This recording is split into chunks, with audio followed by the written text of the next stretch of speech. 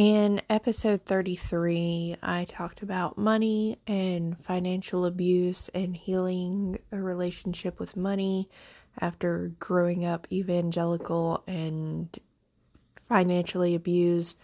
And I guess we're going to call this part 2. I don't know. We're going to talk about money again today. And I'm going to get really uncomfortable with it because in our society, money is one of those taboo topics you're not supposed to talk about. You're not supposed to talk about how much you make. You're not supposed to talk about your financial struggles, etc., etc. And we're going to just blast through all of that and talk about everything we're not supposed to talk about. And I'm going to get really uncomfortably vulnerable because I think that the reason so many people have so many problems and feel so alone is because nobody talks about this. And if I'm not going to change that, then it's not going to change. And that's not saying that I'm the only one that can, but it's one of those be the change you wish to see in the world things. If not me, then who? And so today I'm going to talk about the fact that I'm feeling stupid again. Hi, welcome back to the podcast. My name is Naomi and this is Mosaic in Progress. So for those of you who are new or who may not have listened to episode 33 or who just might need a refresher, just to recap, I was raised in an evangelical home that was extremely financially abusive in the sense that I was discouraged from taking ownership of my finances while also being shamed for not taking ownership of my finances. My dad frequently would tell me and my sisters as well, it wasn't just exclusive to me, that he would always take care of us. He would always make sure we were provided for, give us everything we need, blah, blah, blah, blah, blah. And then whenever he had to pay bills, or if he was paying for the car insurance for the car that he insisted that we have, and said that he would pay the insurance for, or cell phone bills that he insisted we have and insisted on keeping on a family plan and refused to accept money for these things, he would just guilt us, he'd throw it in our face. I'm paying these bills again. You're so expensive. Daughters are expensive. And it was just this constant, cycle of, I'm going to take care of you because I love you, and, you're expensive. And he would do the latter part like he was joking, but you could tell he really felt it and he really meant it, that he just was resentful of paying these bills, but he also did not want to relinquish control of them, and he would get angry if you tried to get off his family plan or whatever and take ownership of your car insurance or your cell phone plan or anything like that. Even after I was moved out, when I got on my own cell phone plan, been moved out for years, and he was so angry that I got off of his cell phone plan. I was living in not just a different house, I was living in a different state. And he was angry that I took ownership of my own cell phone plan.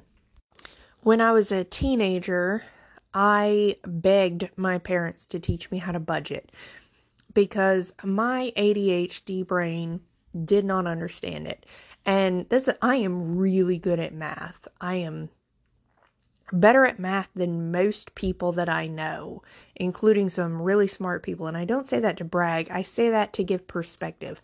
I can do math really well. I can do complex math really well. I took statistics in college for fun. I am really bad at functional math. And what I mean by that is I can do the equations. I cannot apply it to life. I could sit down and calculate up my expenses and subtract it from the income and make it all line up perfectly, but I cannot apply that to my life. And I'm going to pause there because the language that I'm using is very limiting, and I am trying to change that. I have so far been unsuccessful at applying the excellent math skills that I have to my life. Let's rephrase that. Let's reframe it, which is what this episode is about. Reframing things and healing from the financial abuse that you may have been through, or just your own bad relationship with money, whatever reason there may be for it. It doesn't have to be as traumatic as mine. Because when I think about spending money on things that give me pleasure, my mind goes back immediately to a little red stuffed dog that was in the CVS. And she was like a little poodle type dog, I guess. She had really floppy ears and like curly fur, and she was red, and she had a black nose, and she looked just like my mom's stuffed dog that she had that my dad had got her for Valentine's Day. He always got her a stuffed animal for Valentine's Day, except that she was inverse. Hers was black with a red nose, and I just fell in love with her immediately. And this is like my early signs of being an animist, before I knew what an animist was, that I would just see these stuffed animals and I would just feel so guilty, like I would develop a connection with them and I'd feel so guilty for leaving them behind.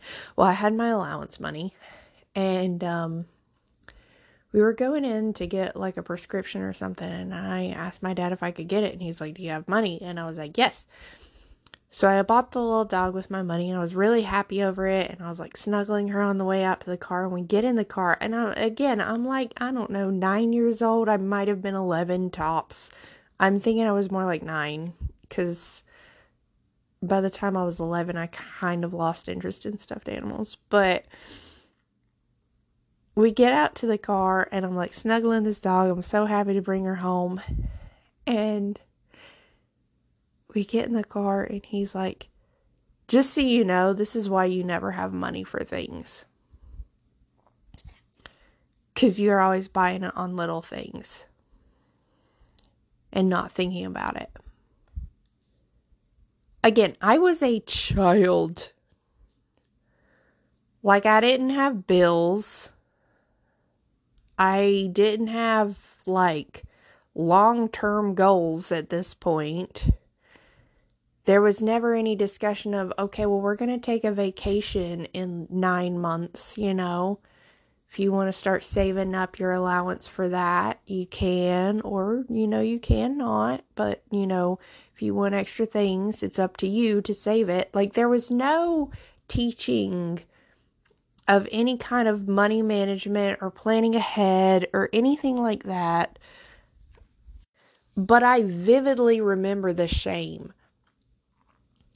And he shamed me so strongly for it. Like, you could feel his anger in the car. Like, he was so mad at me for buying this little stuffed dog with my money. And I remember just like feeling like I wish I hadn't got it because he's so mad at me, to the point that I never really played with that dog after that, because every time I looked at her, I felt guilty for buying her, and I didn't feel like I could enjoy her, because I felt like if I brought her out and played with her around him, that he would remind me how irresponsible I was. And so this little dog that I just like fell in love with and named Scarlet, I think I still have her in my storage unit somewhere. But she never got enjoyed. She never got appreciated. She never got loved because she was immediately greeted and brought into my life with shame. And I think, even if I don't like consciously remember that, like that feeling comes up every time I'm like, I think I would like to buy myself this plant that's like $3 here at the checkout aisle at the Aldi or whatever. Like, that shame comes up every single time. Or If I miscalculate things, I'm like, I have plenty of money. I will be fine until the next payday. I'm coasting. I'm golden. Here's this, set of pipes on eBay. It's pretty inexpensive. I'm going to go ahead and buy it. It's less than $50. There's 3 pipes in the lot. And then I realized I forgot about like 3 things that were automatic payments that got deducted, and suddenly I have no money until payday, and it's like over a week until payday, and I beat myself up mentally. I am just the worst. I am so mean to myself in my head. So mean.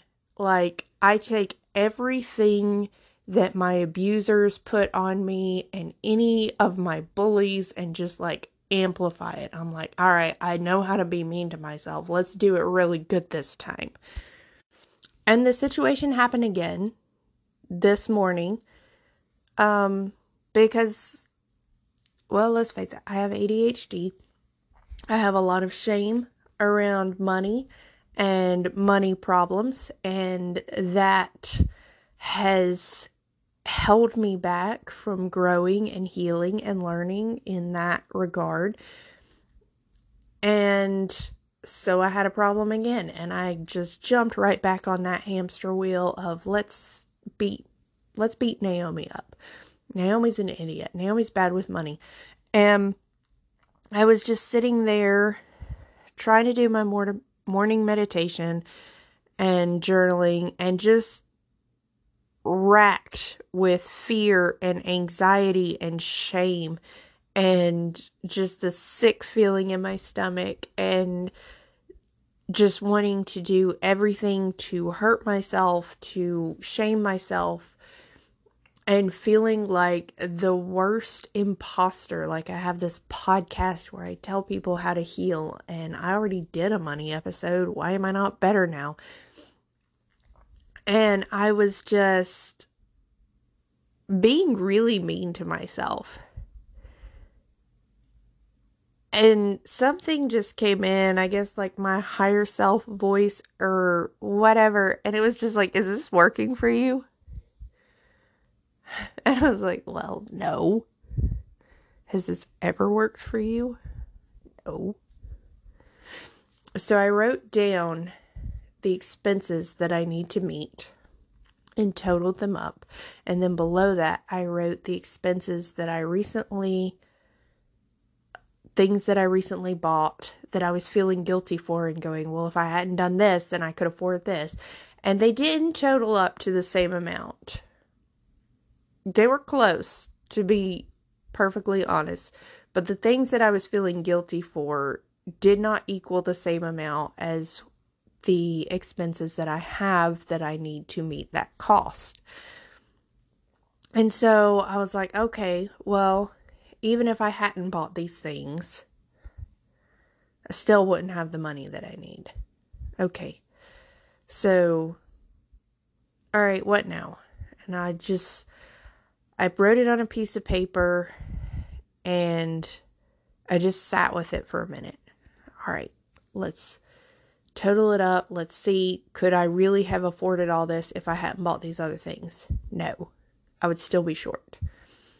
Okay, well, is there any of this that I could have put off? Because some of the things that I bought that I was shaming myself and feeling guilty for were limited edition things that had a time constrained buying window. And even though I hadn't planned for it, I anticipated it. And if I hadn't bought them when I did, I would have missed out. I'm like, all right, how do we feel about that? Would we have been okay with missing out? Or are we good with that we bought it and now we're a little short for these other things? I sat with it and I was like, yeah, I am. Okay, well, where else did my money go? And I sat with it and I thought, okay, well, what else have I bought recently that maybe wasn't necessary? And I went through some things. I'm like, okay, that could have waited. I bought wine because I thought my friends were coming over to help me clean, and then they didn't end up coming over. So I have wine that I don't drink that I bought for them that's just like sitting in my house now. I'm like, okay, you kind of anticipated that they were going to drop the ball. You knew that. Like, you didn't want to admit it, but internally you knew they were going to let you down. And no hate to them, and I don't think either of them listen to this podcast, but if you are, nothing but love. But I knew in my head, I didn't want to admit it, but I knew they were going to let me down. They weren't going to show up. And I planned around them being here, even though I knew they probably wouldn't be. And so I spent a bunch of money on this wine in the anticipation of giving something back to my friends because they were helping me. So instead, I, one, didn't get the help that I needed, and two, spent money that I needed for other things. And that in and of itself has a lot of emotional weight. And I think it's important as you're healing your relationship with money to admit and allow it to be that some things have more emotional weight. If I had bought wine for myself, I'd have been like, you could have done without that. You have some other drinks in the house. You could have left that alone. But I didn't buy it for myself. I bought wine that I don't drink for my friends coming over, and then my friends didn't come over. That hurts. That has a heaviness to it, because it's not just I bought all this wine and I shouldn't have. It's I was trying to give something back to my friends for helping me, and not only did my friends not help me, I also have all this expense of wine and I'm not even going to use it. It's okay to let yourself feel the heaviness of things and then let it go. You can let it go once you allow yourself to feel it. Much better than if you try to suppress it and try to say that it's not a thing that is a problem for you when it is. And to take it further, those are related things. Those are related things. And this made so much more sense to me when I started studying chakras. And if you're not a person who believes in any kind of occult or esoteric or woo-woo stuff or whatever, just hang with me for a minute. I talked about this in one of my first episodes when I talked about the chakra system and the hierarchy of needs and the stages of development. Root chakra is money issues. Root chakra is safety. Root chakra is belonging. This is like the very first foundational stage of development, energy center, need. You need to be safe. You need to know you belong. Money issues are safety issues. Why? Because you need money to live. In our society, money means I can have a house. I can have a roof over my head. I can eat. I can get to my job. I can get to the store. I can get to my friends. If you do not have money, or if you have money insecurity, you do not feel safe. If you do not feel safe, your root chakra is unbalanced. If you do not have a community, a support system, a feeling of belonging, you don't feel safe. Your root chakra is unbalanced. So if you ask your friends for help and either no one will help you, they all say no, or your friends tell you they'll help you and don't show up, it's a root chakra wound. Feeling like you have no one you can depend on is a root chakra wound. This is why you see people hermiting. They withdraw. They stay to themselves because they don't feel like they can count on anyone. Now, there are people who will self-sabotage with this, and they will give unrealistic expectations, or they will ask people for help at the last minute, and then without, giving anyone time to plan around it, suddenly then, oh, well, see, no one ever helps me. Everyone always has plans. People will self-sabotage in this way to confirm their bias and confirm their wound. And that's another issue to work through. But if you have these confirmations constantly, whether you're fabricating them or orchestrating them or they are organic, if you have these confirmations that you're not safe and you don't belong, you will continue to have problems in this area with feelings of safety and belonging, with money issues and issues around your relationships with friends, family, your circle, tribe, whatever. Because it is very true that as you think you are, your thoughts create your reality. If you believe you are not safe, and you keep telling yourself, whether you're consciously telling yourself this or unconsciously telling yourself this over and over again, I'm not safe, I'm not safe, I'm not safe, I'm not safe. Nobody likes me, nobody helps me, I always have to do everything myself. I always have to structure my relationships. No one else shows up for me. No one else helps me. I need this. I need this. I need this. This is a language shift that I've realized recently that I've never even thought of before. If you think I need this, what you're telling your brain is you don't have this. What you're telling your brain is that it's not yours. It's something that you are lacking. You are aligning with a mentality of lack when you say I need. I need. It's telling your brain I lack. I don't have. And not just I don't have something I want. I don't have what I need. If you're needing it, you're saying you don't have something that is necessary. And so, as you think of these things, it's important to be very conscious of how you think of the things that you do need, because needs are needs, whether you have them or not.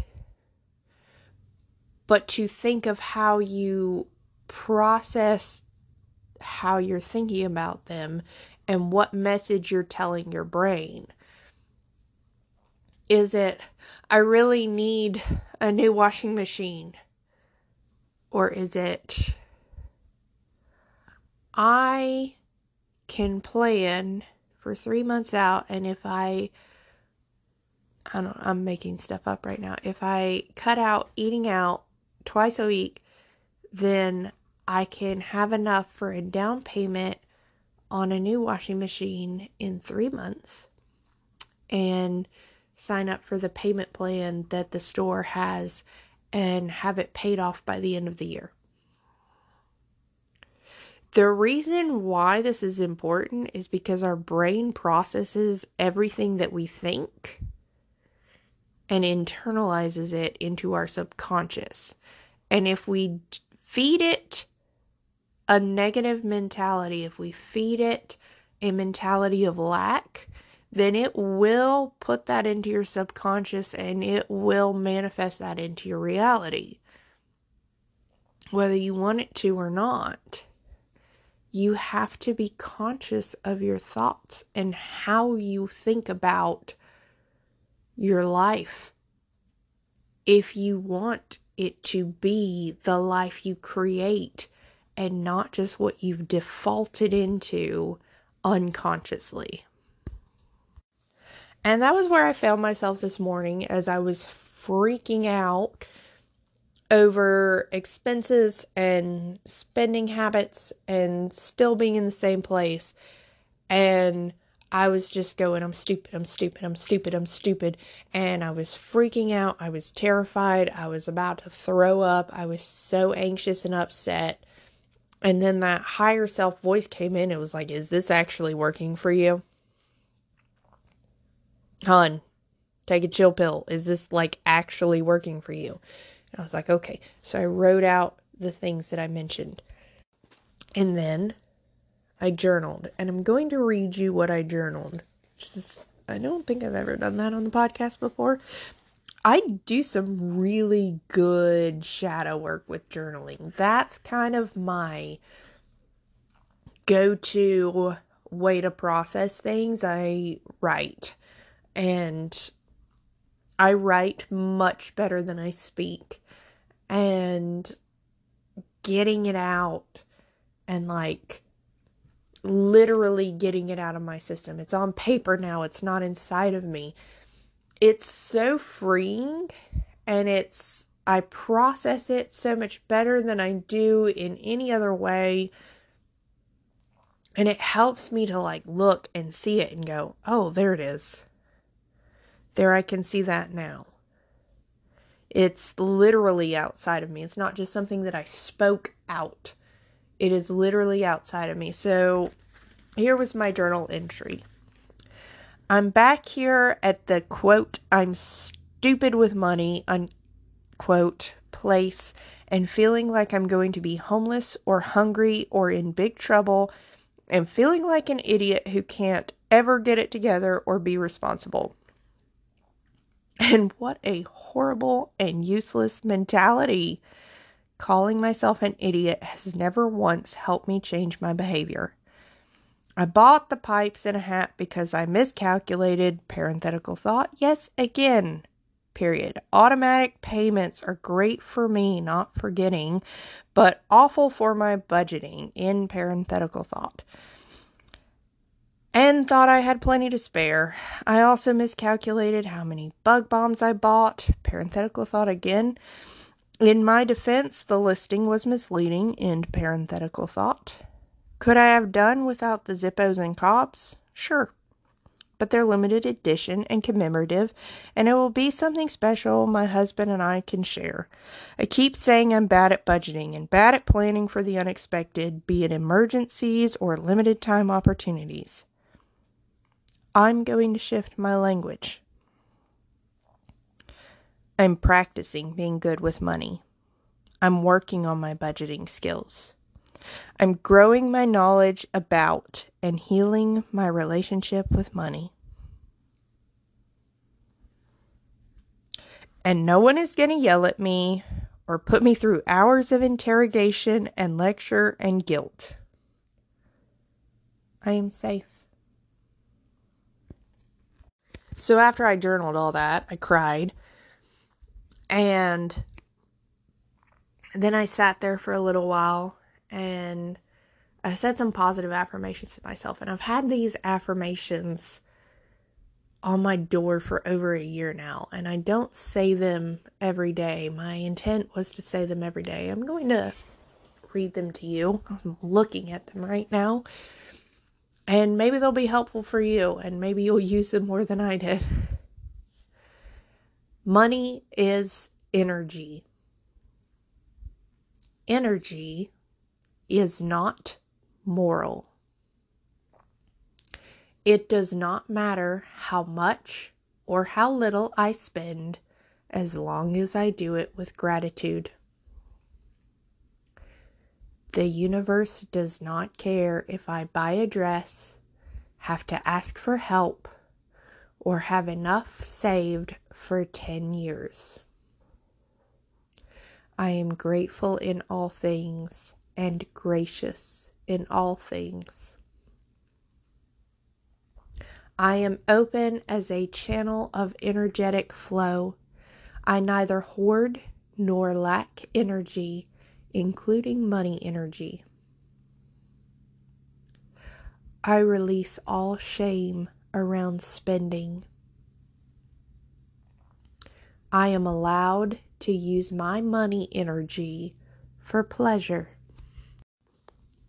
And I only said some of those out loud, and I made up some of my own just kind of on the spot, which is a practice that I've only recently started doing, just like kind of feel into what I need to hear, what I feel like is missing, just like kind of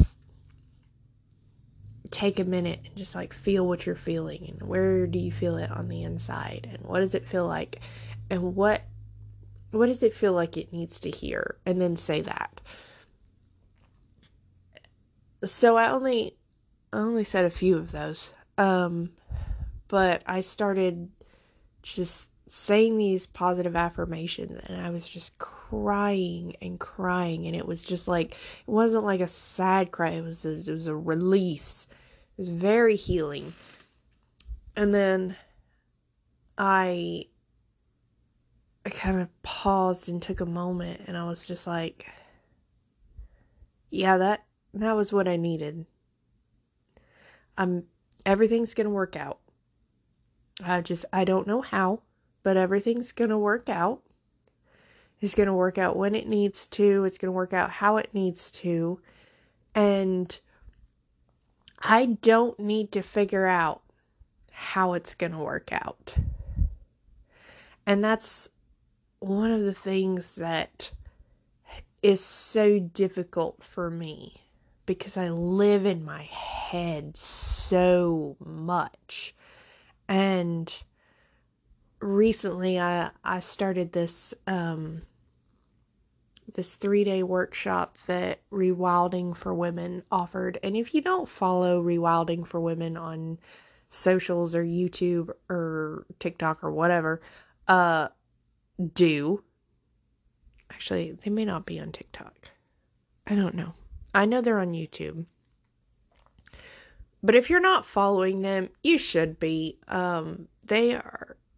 Rewilding for Women has been so instrumental in my own journey to accept and reclaim my feminine and heal the parts of me that for a long time I didn't even know needed healing. And they offer so many free things. Like, she does these embodied astrology videos. I think it's every new and full moon. I know it's usually at least on the new moon, but I think it's new and full moon, or if there's a retrograde. And if you don't know what embodied astrology is, she takes her knowledge of astrology and then she just intuitively feels into whatever it is that needs to be said. And if you just got turned off by intuitively feels, well then please stay tuned, because I have an upcoming episode that's talking about the validity of intuition, and you're gonna want to hear that because it's gonna be fire. And honestly, I think I don't do this enough. Just kind of a side note tangent here. I don't think I recommend enough the things that have helped me. And this feels like a really good time to do that. I was recently thinking about some of the books I read that helped me so much in my early stages that I don't think I would enjoy or find as beneficial now. And I don't know if I would recommend them again to people, but they were beneficial for me for where I was at the time. For example, the book Boundaries. I read that while I was still going to church, and it was absolutely fucking life-changing for me. Everything about it created the me that I am today. The me who was able to walk away from my parents, to say, you don't get to have a relationship with me anymore because you don't love me and you are hurting me.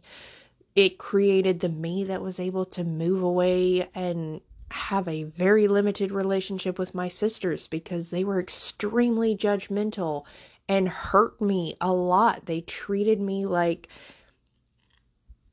it doesn't matter.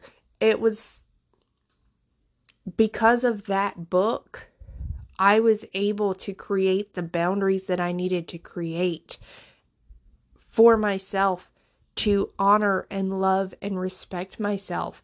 But that book is just riddled with the Bible. It is a Christian perspective book. And I honestly didn't remember that part of it that much. I kind of a little bit did. I tried to get my husband to read it. Well, I sent it to him on audiobook, and he's not a Christian, wasn't raised in the church, and he's found it very difficult to get through because it's very preachy. And I think about like Rachel Hollis's books. The first two books that she wrote, what is it? Girl Wash Your Face, and I don't remember what the second one was, but her first two books were life-changing for me. They gave me so much healing and so much perspective. And in Girl Wash Your Face, she talks about how a therapist suggested to her to set aside time every day to think about the traumatic event that had just given her such bad PTSD. Like, give yourself time every day, set a timer at 5-10 minutes, whatever. Give yourself time to think about it, and then it won't be an intrusive thought. And she was like, that's stupid. I'll do it though. And because of that, I created a morning meditation practice and gave myself time every day to think about being raped, to think about what I had went through. And that changed my entire fucking life. And now I see, she's done some pretty cringy things and fallen out of favor a lot with her fan base because, I mean, let's just be honest, there's a lot of white privilege type stuff and wealth privilege type stuff. And I don't know that I would read any more of her books now. I don't know that I would follow her in the way that I did when I was reading those books. But if I hadn't read those books, I wouldn't be who I am today. And I think it's okay sometimes to acknowledge that something helped you at the time and it got you through at the time and it was what you needed at the time, but it's not something that you want to carry forward into your present or your future. It's okay to have those things. I think sometimes we think something is good, bad, end of sentence. It can be what you needed at the time, but it's not good now. It doesn't meet who you are now or who you want to be in the future. And that's okay. And there are people like that too. I've had relationships and friendships that no longer exist anymore, but they were exactly what I needed at the time to get me to who I am today. And I harbor no ill will. I have no regrets. Maybe I miss those people, but if I really think about it, who they are now and who I am now would not be compatible. They would not be friends, and we needed to part ways to grow apart. My best friend of 10 years and I would not get along now. And she ended the friendship, and it broke my heart. And I honestly still miss her a lot. But I wish her very well. And she got me through some of the worst times in my life. And honestly, if she had not ended the friendship, I would not have grown in the ways that I needed to grow. I would have stayed stuck because her ending the friendship forced me into a different mentality. And it's okay to look back at things, say it was what I needed at the time. And that was a huge tangential thought. And I'm very aware it was, and it was intentional because sometimes episodes are a single column and sometimes they're a tree. And this one is a tree. But circling back around, Rewilding for Women was a really good resource for me. There's also a group on Facebook called She Wolves. Highly recommend following that if you're on Facebook. The books by Aidan Watcher, those came much later in my journey and once I was already fully accepting being a witch. But if you're kind of new to practicing and you want like a step-by-step instruction on how to practice magic and occultism, Aidan Watcher's books, he's got 3 books. They're green.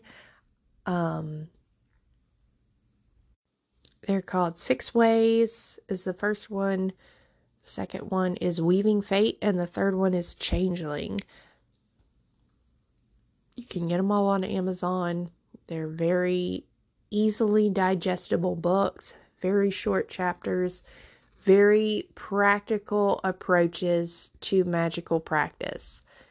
If you're interested in that, highly recommend those 3 books.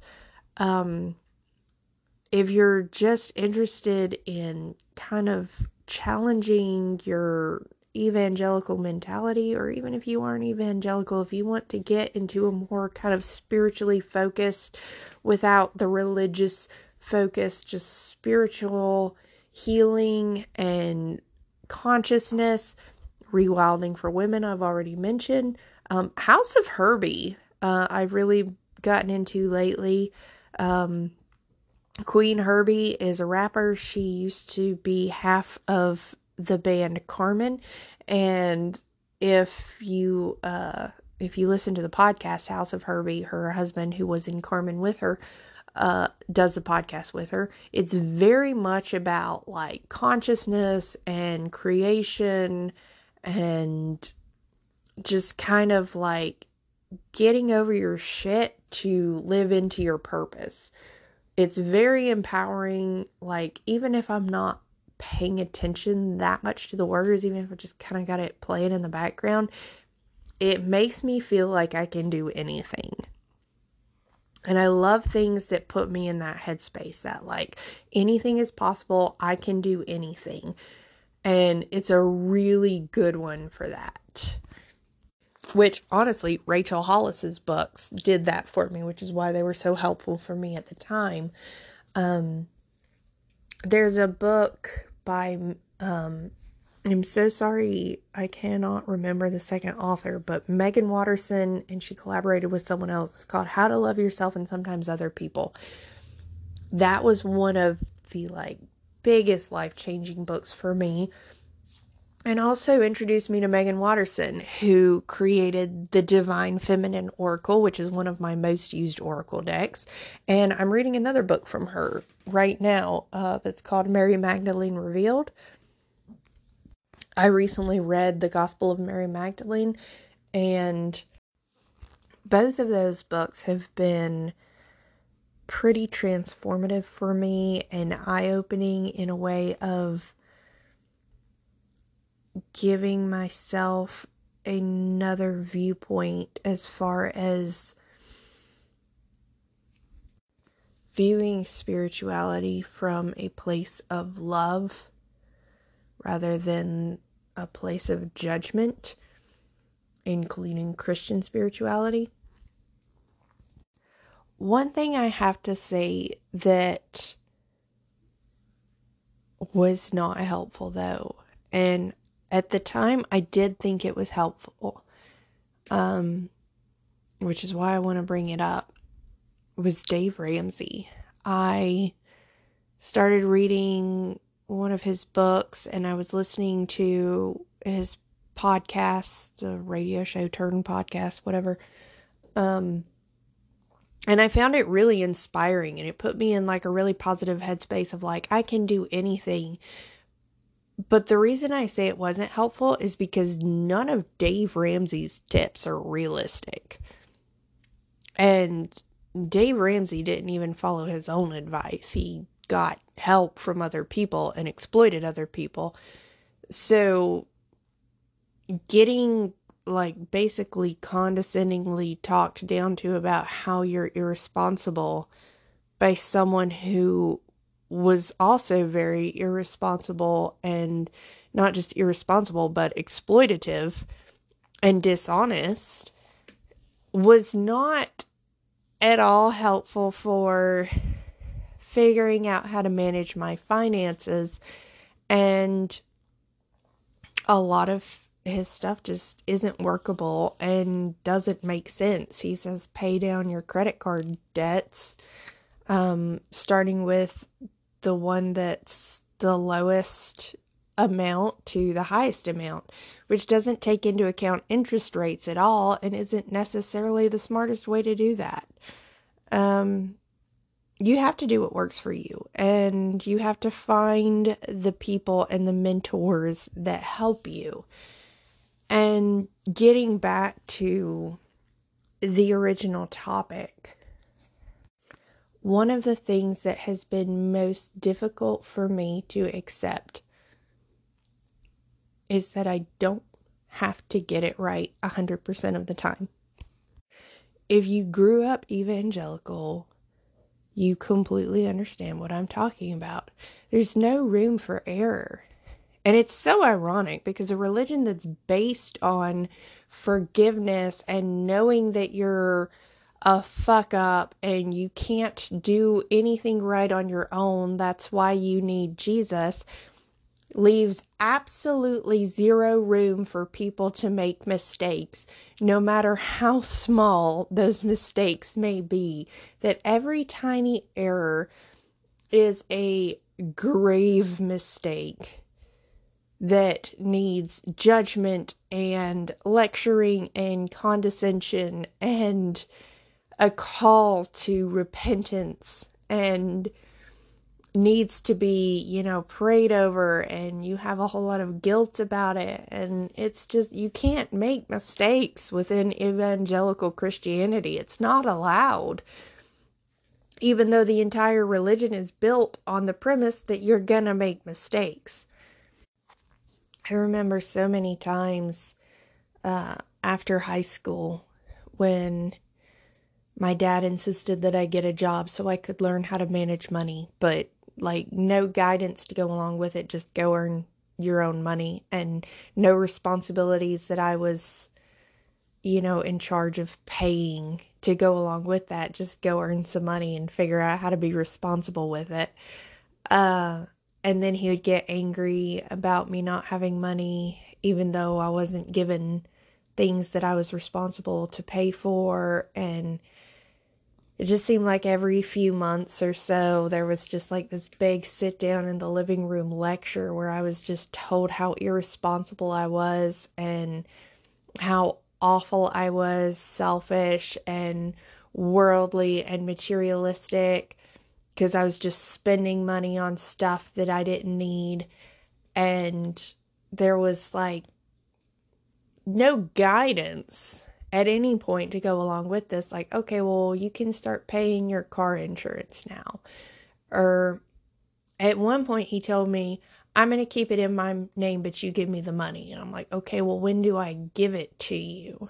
And every 6 months, because he had it on a 6-month payment plan. Okay, well, me not having any experience with money, I'm like, 6 months, sure, I can cough it up then. Not thinking ahead or thinking about how I had to plan, because I had no experience with it. And I was a kid, I was stupid. I didn't know what I was doing. And then him getting mad that I didn't have it. You were supposed to pay that to me at such and such a date. Well, you didn't tell me exactly when it was due. You never brought it up. I didn't know that I was 2 months behind. Yeah, I just have to pay for everything. And I've realized that I've carried that with me. That expectation that everyone will treat me like I've always been treated, which is just constant lecturing and guilt and shame and really emotional torture without an upfront listing of expectations.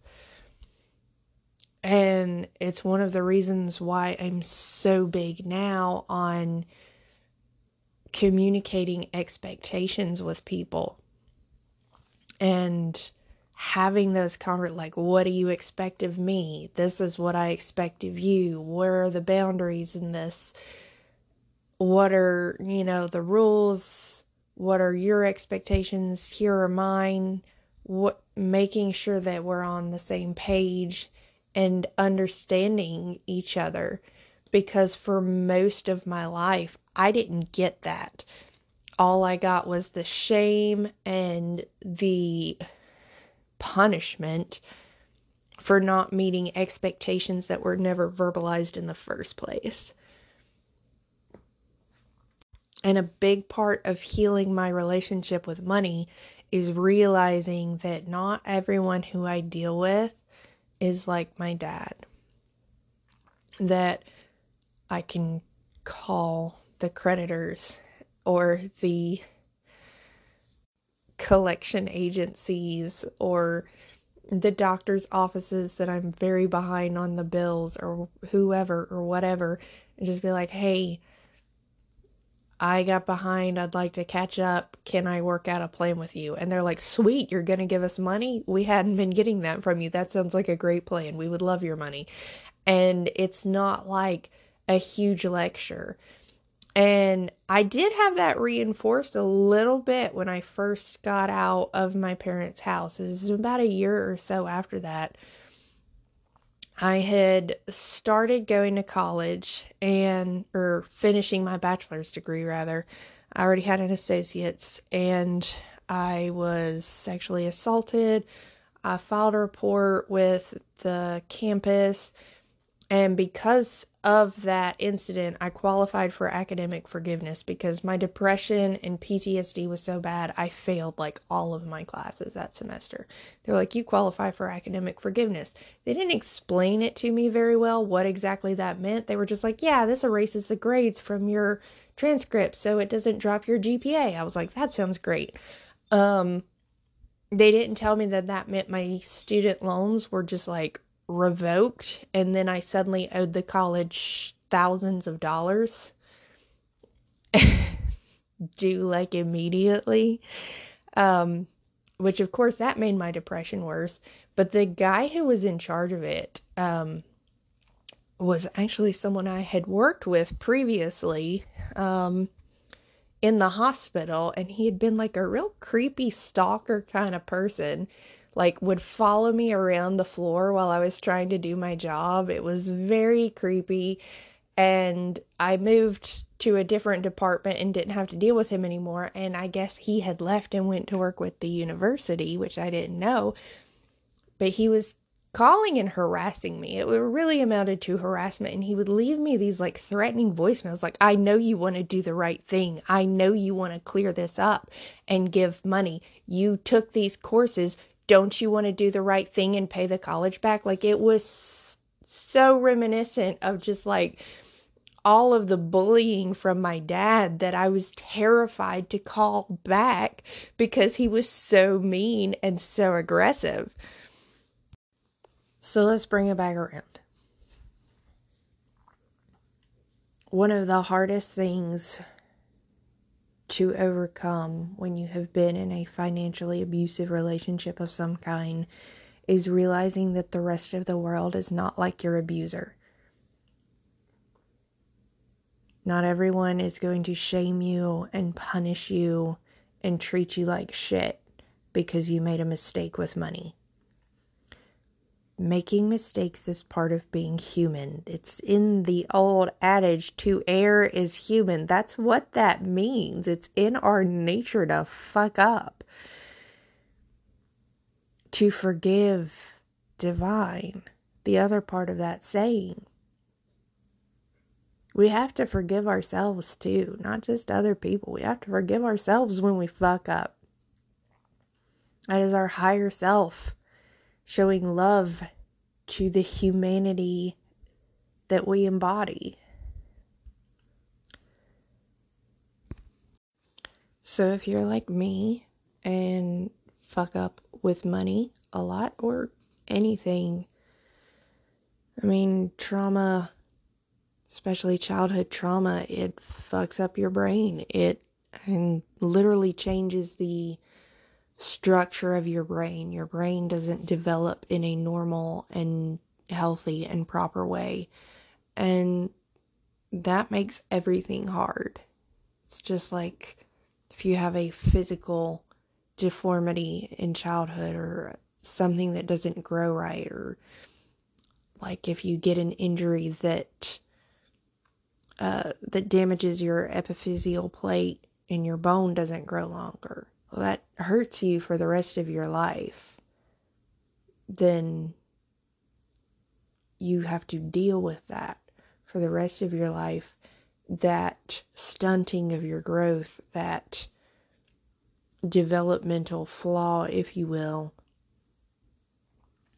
And you have to learn how to adapt to it. You have to learn how to overcome in some ways or compensate in some ways. And that's okay. And not that it's okay what happened to you, not that you can just brush it aside and be like, it's fine. It's okay that you're not where other people are who didn't go through what you went through. You're not a robot. You don't have to be okay in spite of everything that happened to you. It's okay that you're struggling. It'd be really weird if you weren't. And honestly, struggling means that you are allowing yourself to heal, that you're not in just fight or flight mode constantly with nothing but anxiety keeping you going forward. So give yourself some grace. Forgive yourself.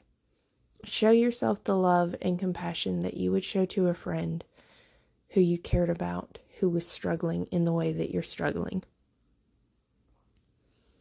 Change how you're talking to yourself. Even if you have to say it out loud or write it down, whatever works for you, to change that voice in your head that tells you you're stupid. Change the narrative.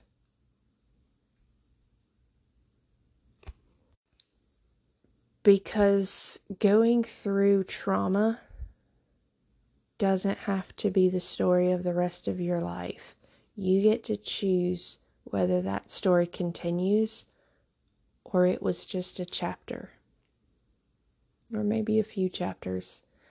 But you get to decide if it goes through the rest of your book. And find the thing that puts you in a better headspace.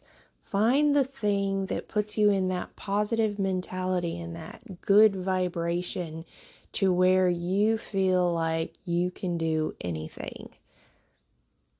There are so many resources out there with the internet so widely available, especially on YouTube. You know, there's videos of everything on YouTube and so many educational topics, and you can learn anything on the internet. You just have to look.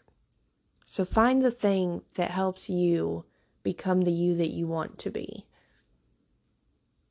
And please join me next week on the podcast as we both continue to work on our mosaic in progress. As always, please follow us on social media. We're on Facebook and Instagram.